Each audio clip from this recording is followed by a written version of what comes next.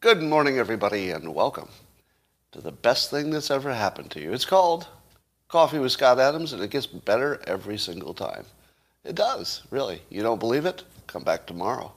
You'll be amazed. It's better tomorrow. And if you'd like to take it up to really stratospheric levels, the kind of goodness that nobody has ever seen before, all you need is a cup or a mug or a glass, a tankard, Chelsea stein, a canteen, jug or flask, a vessel of any kind. Fill it with your favorite liquid. I like coffee. And join me now for the unparalleled pleasure. It's the dopamine hit of the day.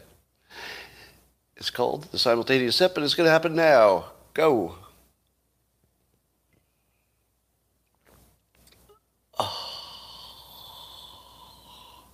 So good. I don't know. I can't be positive, but I think that's the best one ever. Well, before I forget, an interesting thing is happening on Twitter this morning. So some people got for Christmas, and Adam Dopamine is talking about this morning on Twitter, talking about getting a Oculus set, one of the 3D fantasy metaverse kind of tools. And let me tell you, you're going to be hearing this a lot from people who make the transition from real life to the metaverse. You can't believe how good it is. And here's the weird thing. It's still primitive. Did I ever tell you that the best way you can tell something will be big is if the bad version is popular?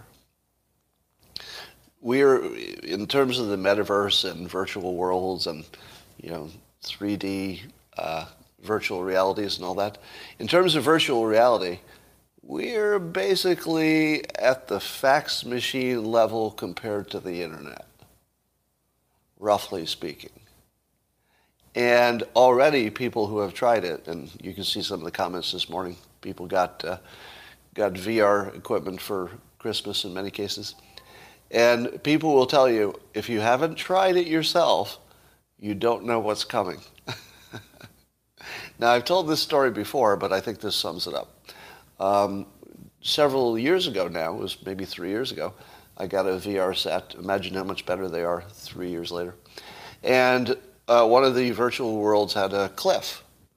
And although I knew I was standing in a room in my own home, and no danger could come to me, I couldn't tell myself to move my leg to what would make me fall off the virtual cliff. And it was the damnedest thing. I couldn't talk myself into it, even though I knew it couldn't possibly be dangerous. Because the thing I'm trying to explain here is that your brain and your body will treat this as real, even though you know it isn't. Now, that's the thing people don't get. If you don't get that knowing it's not real doesn't matter, you're missing the biggest part of this. You will feel it like it's real. Here's the weirdest part.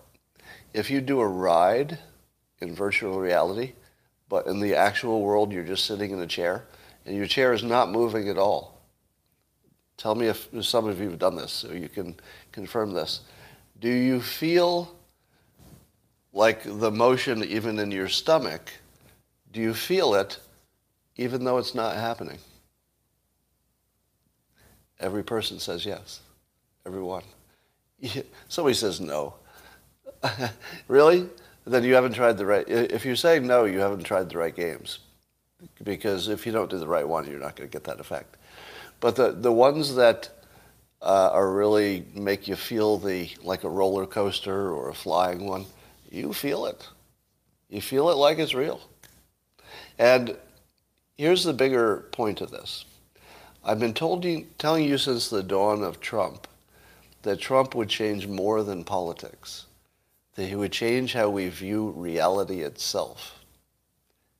And he did.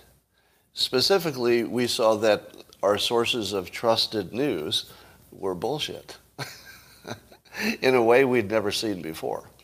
And that was Trump. Trump did that, and I could see that coming from a mile away. That's why I predicted it before he was even elected. I said, whoa, he's changing reality. He's not just changing politics. And then you add the metaverse. And then you add how we'll feel about the virtual realities. Now put those two, put together the fact that nothing we thought was true, which we're learning that all of our news sources and experts and data are all really biased and subjective.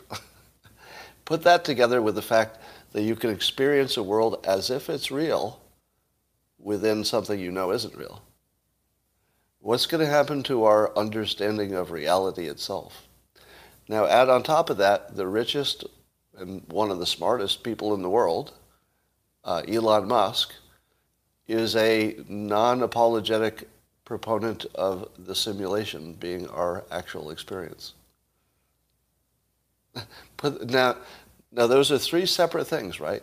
Trump and fake news and learning that all of our experts are full of shit.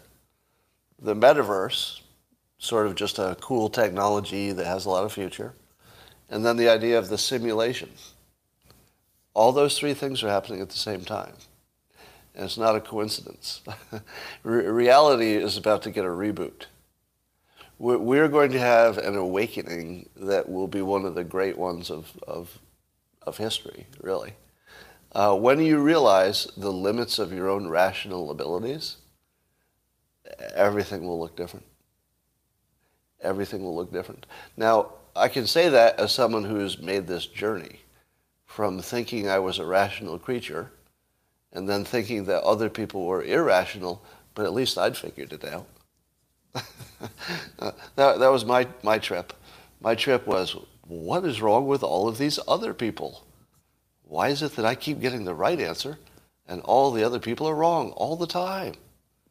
And then about the time I learned hypnosis and started studying about human psychology, I realized, wait a minute, maybe I'm wrong too. And then once you're open to the possibility that we're all wrong all the time, meaning that we're creating subjective little worlds and just living within them, once you realize that, you can't go back.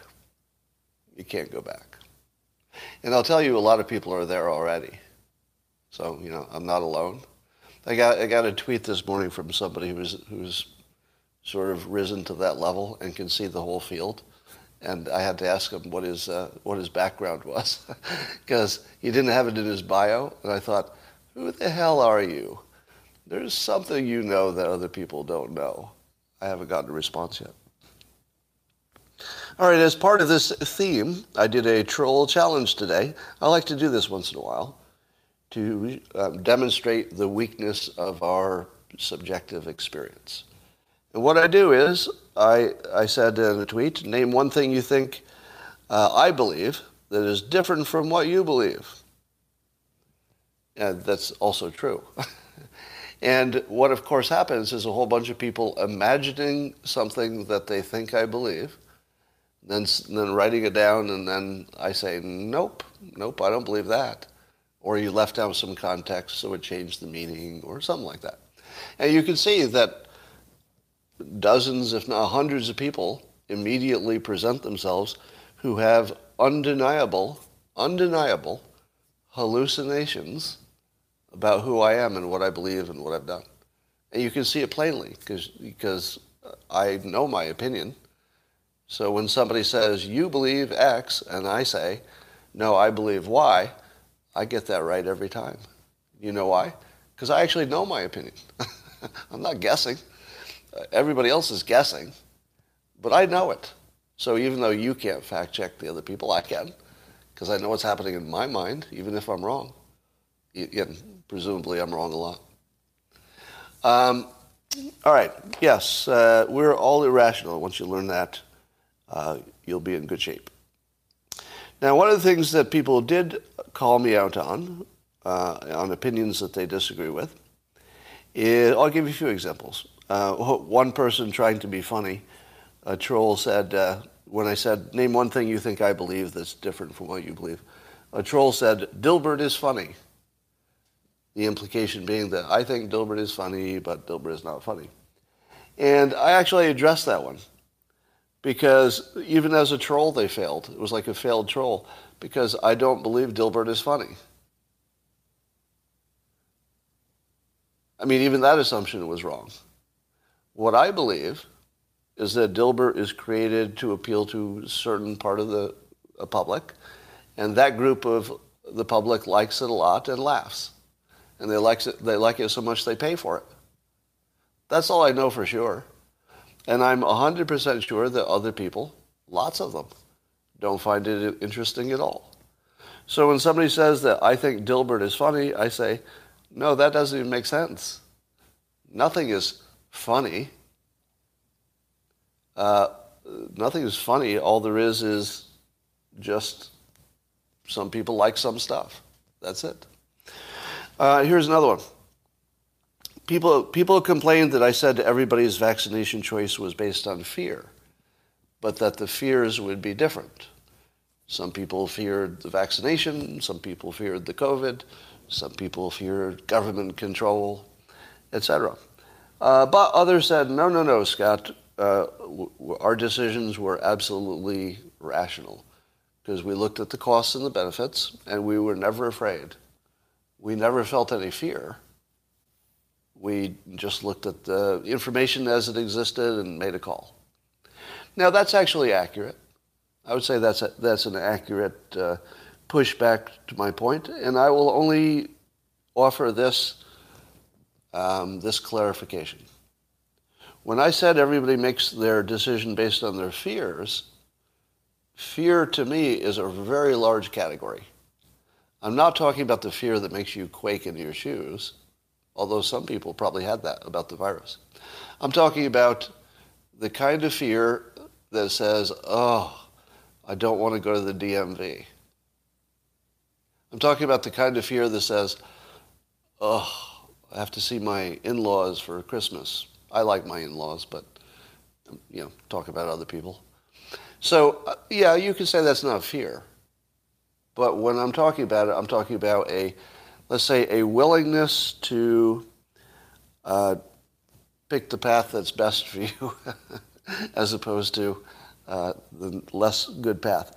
And so it was suggested on Twitter, and I take this suggestion, that a better way to reframe my opinion, so it would be less confusing and more persuasive, I suppose, as well, is that instead of saying that everybody made their decision based on fear, you could put it in a positive way.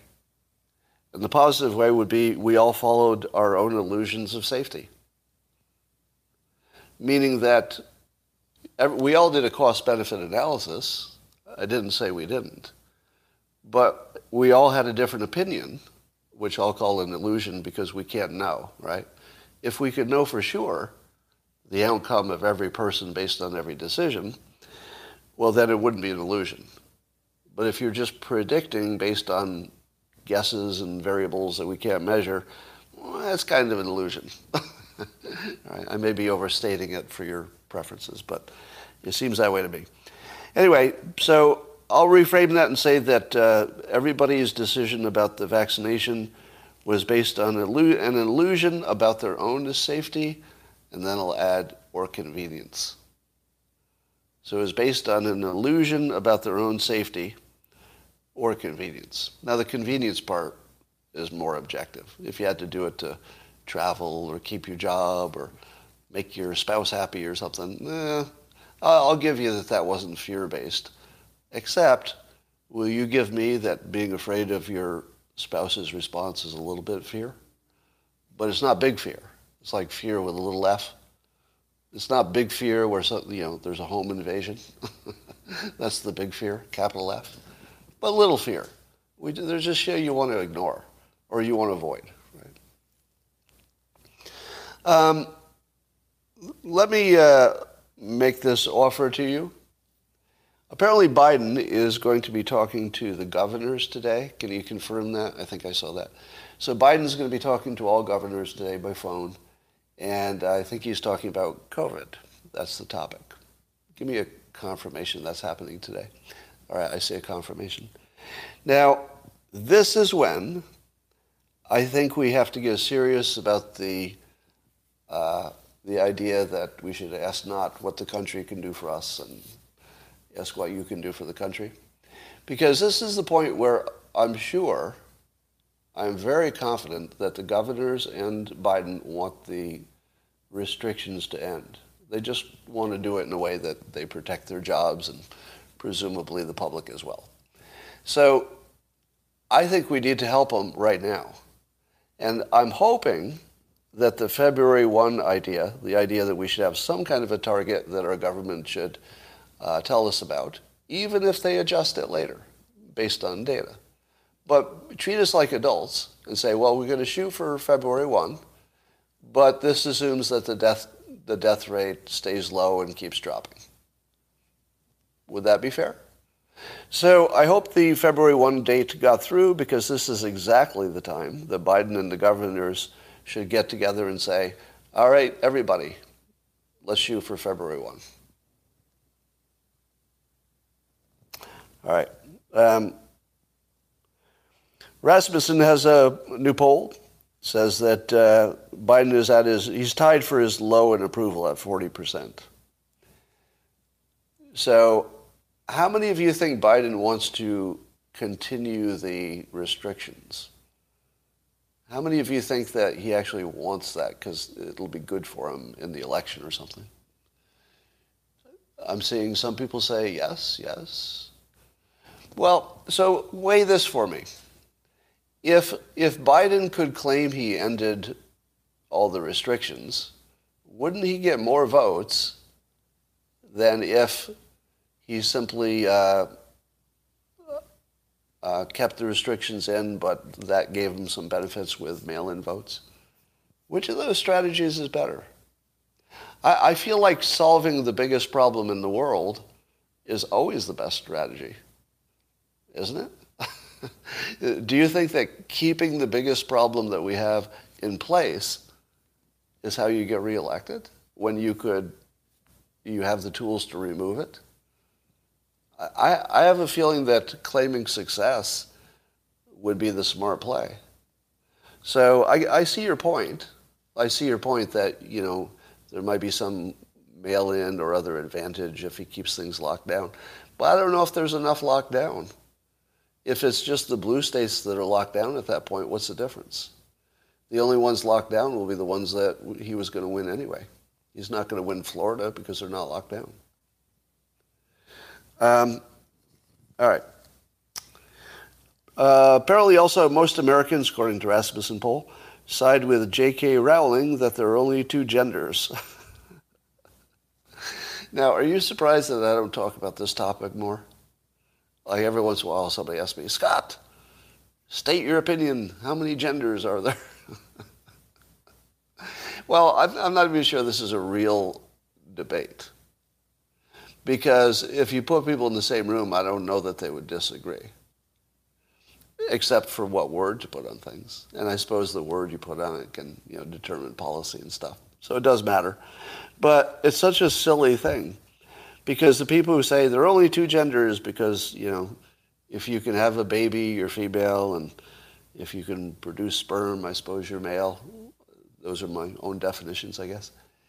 So I would say that if you want to use those definitions of biology, then there are exactly two sexes. And if you want to use a more socially focused one, then people are all over the board about what they prefer, but that has nothing to do with whether they can have babies or not. That fear is holding you back, Scott. I don't know if I have any fear about this topic, because, generally you can always be safe if you say, as long as everybody's following the law, they should have as much freedom as they can get, short of, bothering other people to the point of ridiculous. So I think you can have both. I think we can say there are two genders if you're talking about biology, and still say, but socially, the way people think of themselves and want to be treated, let them have the freedom to do that. Which doesn't tell you anything about what bathrooms they should use or what sports they should play. Those are all separate decisions. All right. All right.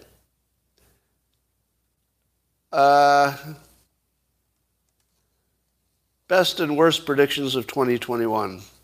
So here's a little progress report about where we are in terms of our ascent to a higher level of awareness. So this will be a little marker of how close we are to really understanding our inability to be rational. The prediction, one of the best predictions for 2021 is also the worst prediction for 2021, which was my prediction that Republicans would be hunted. Now, I did a poll, and of course there are thousands of people who say, oh yeah, they're definitely being hunted. Let me give you 5 examples. But of course, Politico just did an article that said my same prediction, the one that thousands of people would say, well, that's one of the best predictions I've ever seen. You nailed it. According to Politico, it's one of the worst predictions because nothing like that happened. Now, what could be more perfectly, let's say, a perfect summary of where we are as a thinking species? The perfect summary is that we can't tell the difference between the best prediction and the worst. One of my favorite quotes from Mark Twain is that people can't tell the difference between good news and bad. The first time you hear that, you say, well, that's not true. And then you keep seeing examples of it. We actually can't tell the difference between good news and bad lots of times. Lots of times. You just can't tell. And we also don't know the difference between something that's starting and something that's finishing. Take the pandemic, for example.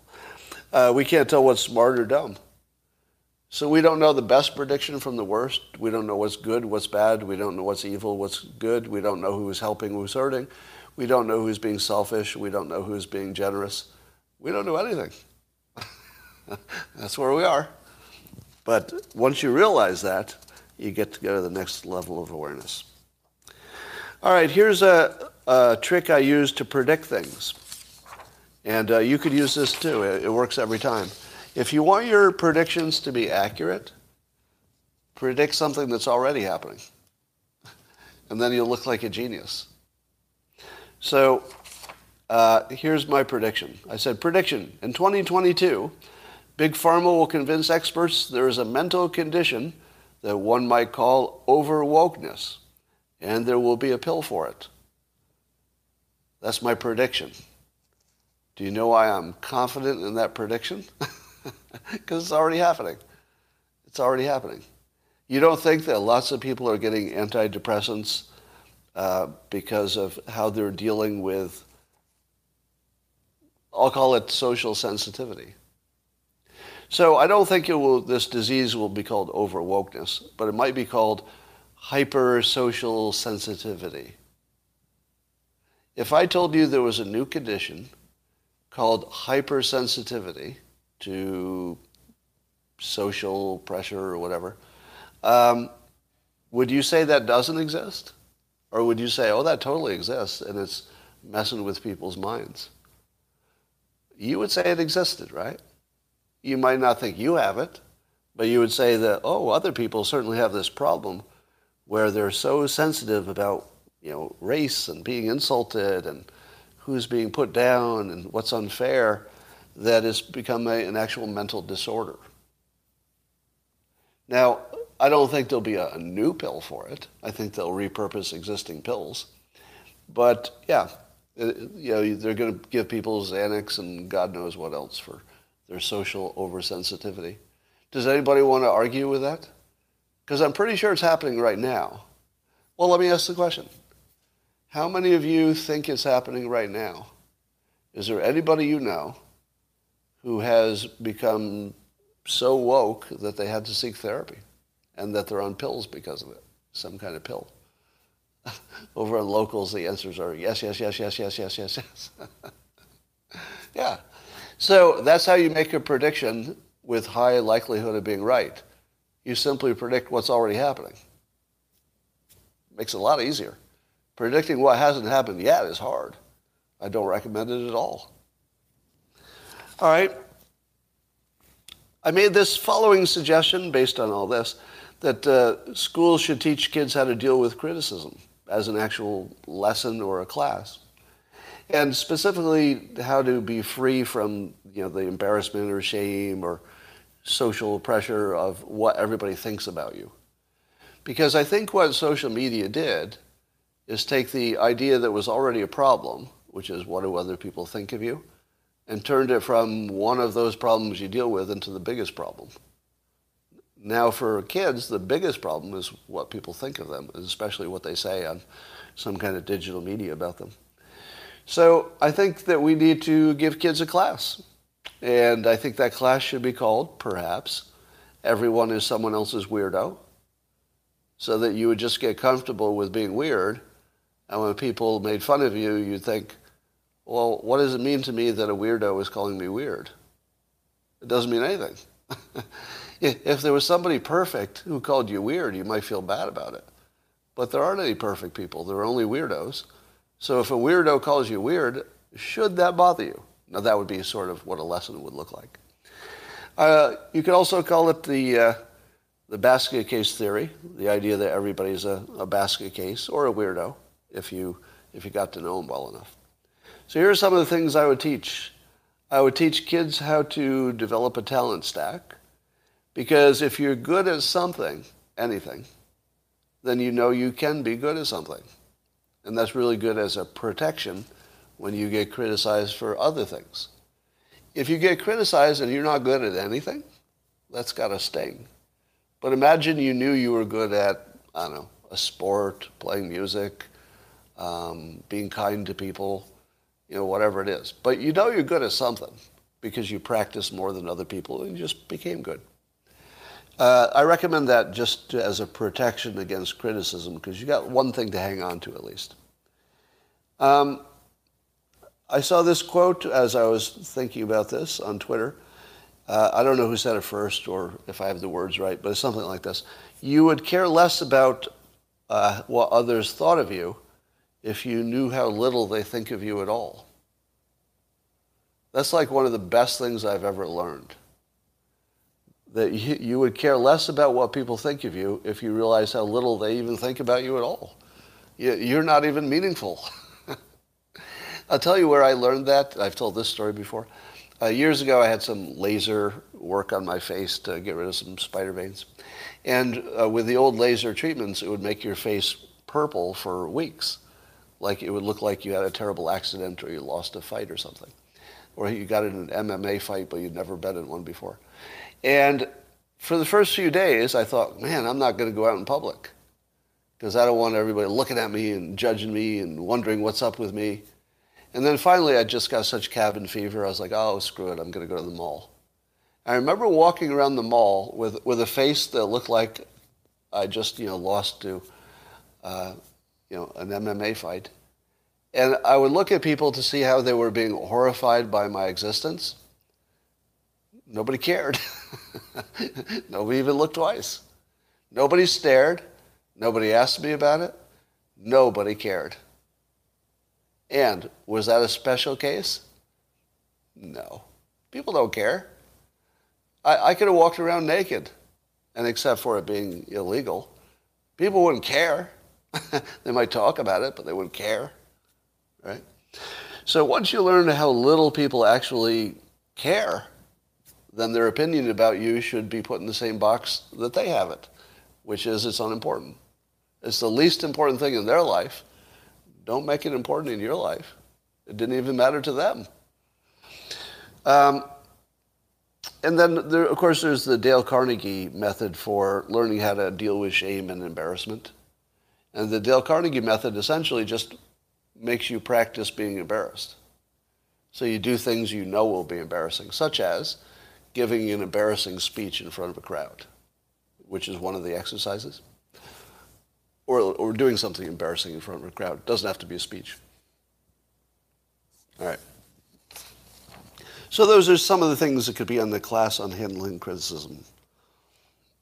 Machiavelli's Underbelly, a Twitter account, Machiavelli's Underbelly, asks this provocative question.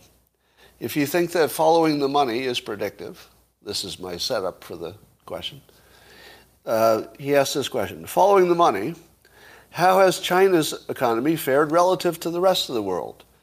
Did they significantly benefit financially from the pandemic relative to the rest of the world, or did it seriously hurt their economy to the same extent? So I assume that the intent of this is to make us wonder if China did it intentionally. And the idea is that if you follow the money and China somehow gained from it, then maybe they did.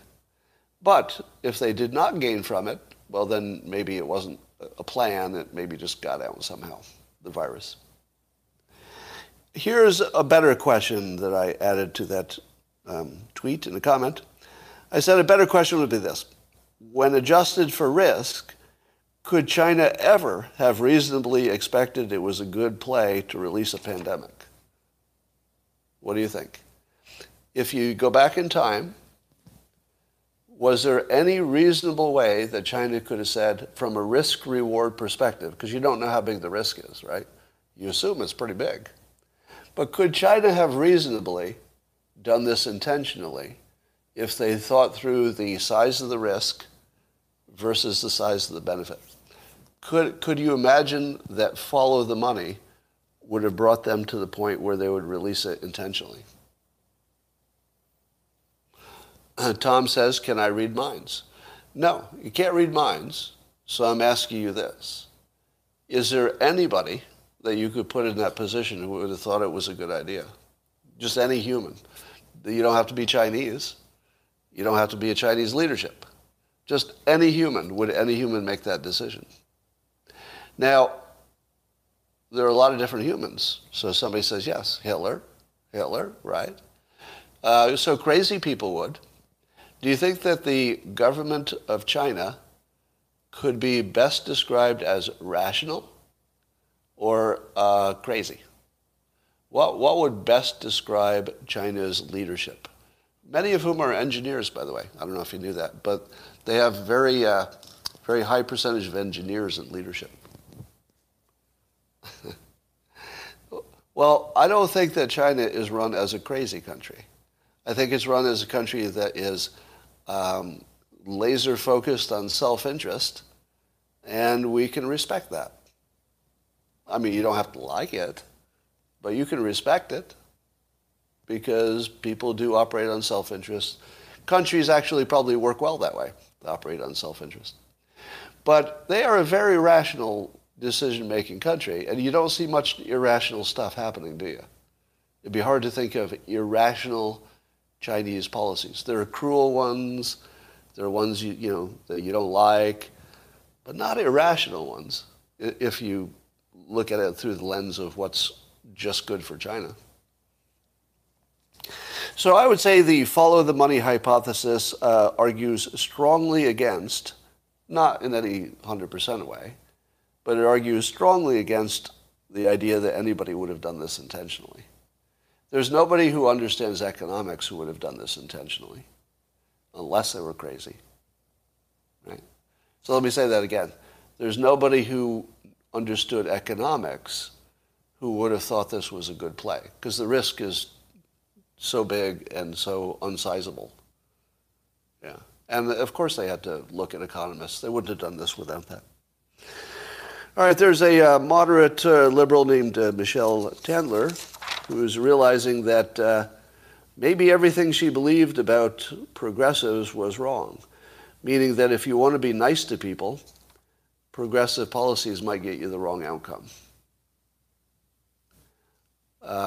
Scott, they did it for economics. Did you miss the entire conversation? Nobody would have done this for economics. There's one category I can speak of with some confidence. I do have 2 degrees that are relevant to this question. Nobody would do it intentionally for economics. Now, if you're not an economist, you should talk to one. Because if you can find anybody, let me ask you this. Find somebody who's got an MBA from a good school or a degree in economics and ask them if it looked like a good financial play for China to release a pandemic. You're not going to get anybody to say that. But if you're talking to an artist or something, they might say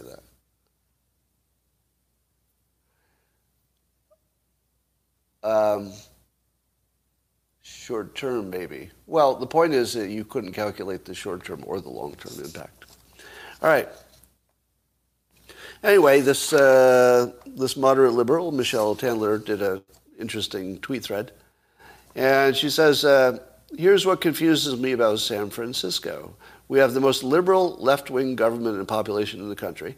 We have a $13 billion budget, and we have 80,000 people sleeping in the rain this week. Can someone please explain this to me? And then she goes on in the thread talking about how her prior impression that the progressives would be better for the underclass appears to be wrong, and that maybe some, these are my own words now to try to capture the theme of it, but that maybe some tough love more close to what the right would suggest might be a little closer to the kindest thing you could do. So if being kind to people is what you want, the progressives may have the wrong solution.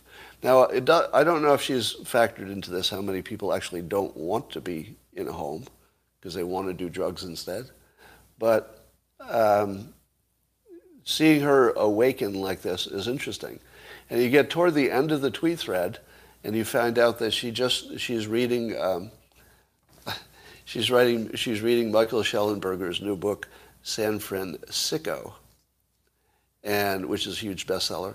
And so you can see her being persuaded in real time. You can actually watch her being transparent about her thought process being modified by that book. Did I tell you that Michael Shellenberger is persuasive? You're seeing it everywhere. He's very persuasive. Yeah. And part of his appeal is that you can't tell what political side he's on. It's just unfathomable because he just does things that make sense and have some kind of data or scientific backing, and you can't tell what he's up to because it just looks like a bunch of good ideas backed by solid argument and data. Let's see. Here's a thought. Big Pharma is creating an economic agenda to make all humans forced to be consumers of their products. How much more financial incentive do you need? Well, that would be the pharma companies. But we're talking about China's government. So if you're asking me, do I trust Big Pharma? I think Big Pharma should be a category in which we assume guilt until proven innocence. For Big Pharma, I think you should assume guilt until proven innocent. Whereas I wouldn't say that about most things. But I think given the size of the risks with any kind of medication and the history of the industry, it would be irrational to think otherwise. And that's, of course, why you do the randomized controlled trials.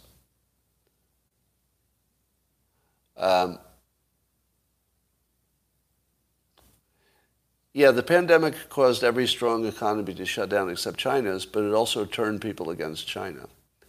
So as much as anything, it will be the reason that the United States starts to migrate its manufacturing out of there. So I don't think they could have known that was a good idea. They would have known that was risky. And China is not the super risky country, right? China tends to not take risks. So does it make sense that the country most famous for not taking risks took the biggest risk anybody had ever taken as a country? I mean, maybe Hitler took a bigger risk, but special case. Yes, in order to get rid of Trump, no, I don't think that was a big enough reason.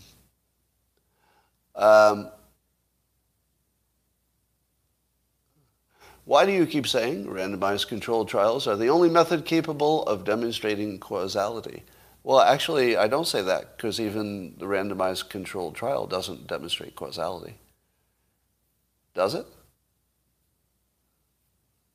Check me on that. A randomized controlled trial doesn't tell you causality, right? Does it? It tells you correlation, doesn't it? And then you have to use your judgment or something like it to determine whether it was causal or causality was involved. As in a randomized controlled trial, ever been duplicated? The answer is yes, but it's a funny question.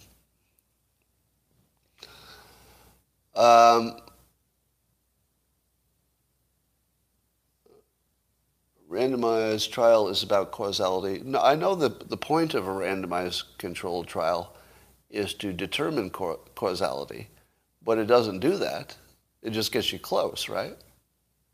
I guess all I'm arguing is it doesn't complete the distance. It just gets you close enough that your judgment has to suffice for the rest of it.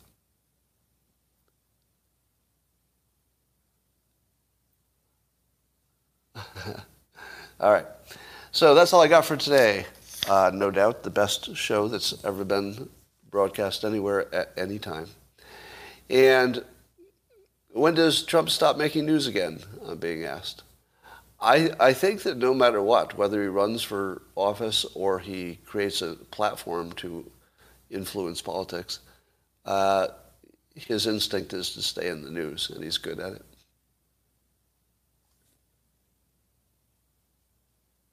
Scott, plenty of people chose the option they're more afraid of that is less convenient. Right? They did a cost-benefit analysis. Everybody did that. All right, metaverse. I talked about the metaverse, so I thank you for reminding me, but I said what I wanted to say about that. Yeah, I just wanted to tie the metaverse into the simulation and into the virtual reality stuff. Trump is compromised by Big Pharma. You know, I doubt that. I doubt that. I feel like Trump might be one of the few people you could depend on not to be compromised by Big Pharma. Only because he's never had an association with them before that I'm aware of. And it would be obvious, and I don't think he's a fan, and he's a skeptic. What's that in all caps there? You're yelling at me.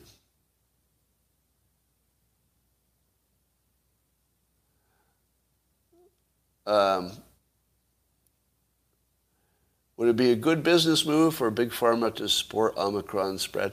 Well, the problem is you don't want to be the one who says that Omicron's safe. You know, unless you're me, right? Unless you can handle the blowback. But I don't think if you're somebody official, like an expert, you don't want to go so far as to say it's safe or even to recommend it instead of a vaccination. That would be risky, I think. What about the iodine nose spray solution discussed on Joe Rogan? Well, I don't know about that, but I do know that the idea of spraying something into your nose to kill the virus that's obviously there, that's been talked about a lot. But I don't know that unless you were doing it on the regular, wouldn't all the virus repopulate pretty quickly? Maybe that's a question for a doctor. I'll ask that question when I talk to Dr. Drew. I think I'm scheduled to talk to him tonight. So look for that. And yeah, I don't think it's bleach. But it does make sense that clearing out your nose would get rid of some virus. I just don't know if it lasts an hour. You know, is it back in an hour? I don't know. So I use a mouthwash several times a day. Probably overuse it. Usually related to my other habits. But I wonder if you did a test of people who used just a regular mouthwash 5 times a day. I bet their odds of COVID are lower, or better outcomes because their viral load was lower. Is God the author of the simulation? You would only need God for the original species. And after that, everything else would be people. So even if there is a God for the simulation, it's unlikely that you're in one of the ones created by the God directly. Why do they work so hard to withhold ivermectin? You know, let me ask you in the comments. I just want to see where your heads are at. So before I give you my updated opinion, How many of you think that in the end we will learn that ivermectin would have worked if we'd gone gung-ho and done it early and all that? How many think that it would have worked? I'm saying mostly yeses, some no's, but mostly yeses on locals. How about over here? On YouTube, I'm seeing a mix. Got real quiet on YouTube there for a minute. More no's than yeses. No, actually, about even.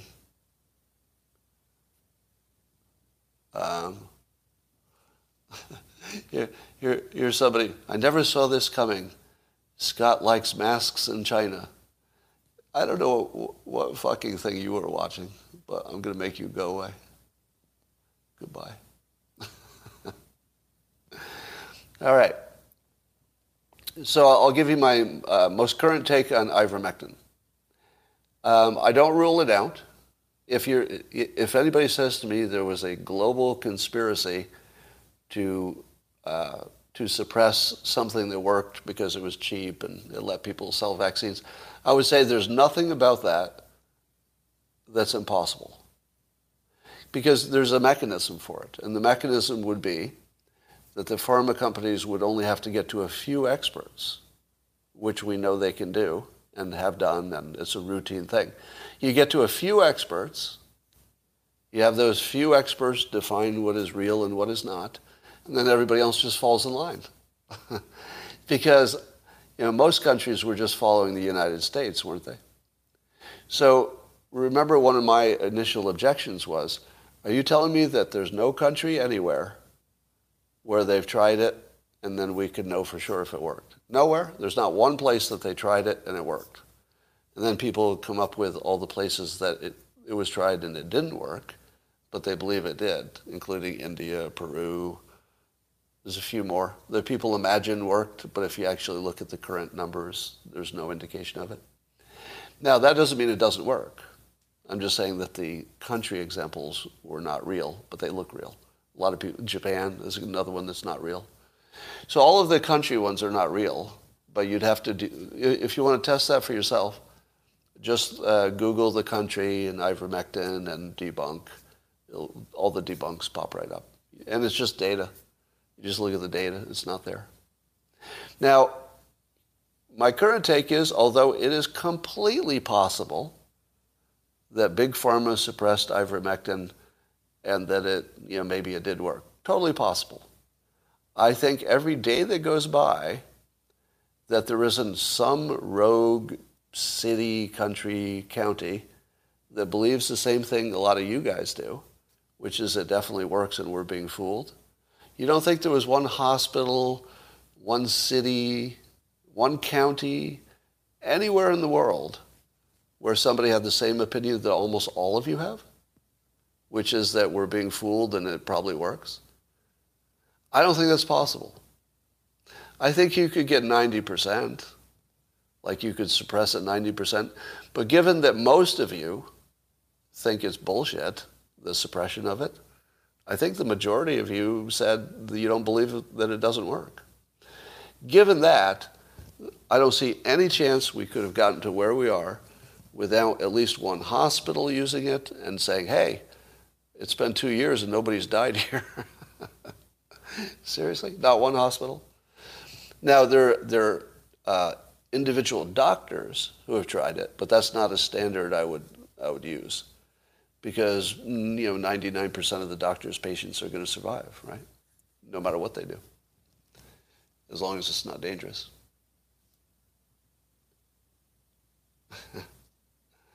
Why are doctors still prescribing it? Well, the same reason they're prescribing it, for the same reason that I'd be tempted to take it, because you don't know. There's plenty of studies that are not quite as high quality as you'd want, that indicate it might, and the risk is low. So there's no mystery about why doctors prescribe it. It's just risk management. But that doesn't tell you it works. Yeah, no one died is too high a standard for it worked. Yeah, I mean, you shouldn't take that as a absolute no one.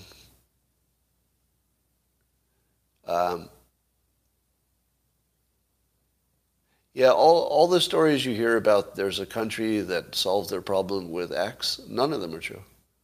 If any country had solved their COVID problem by doing X, whatever X is, it'd be over. We'd just all be doing X by next week and it'd be over.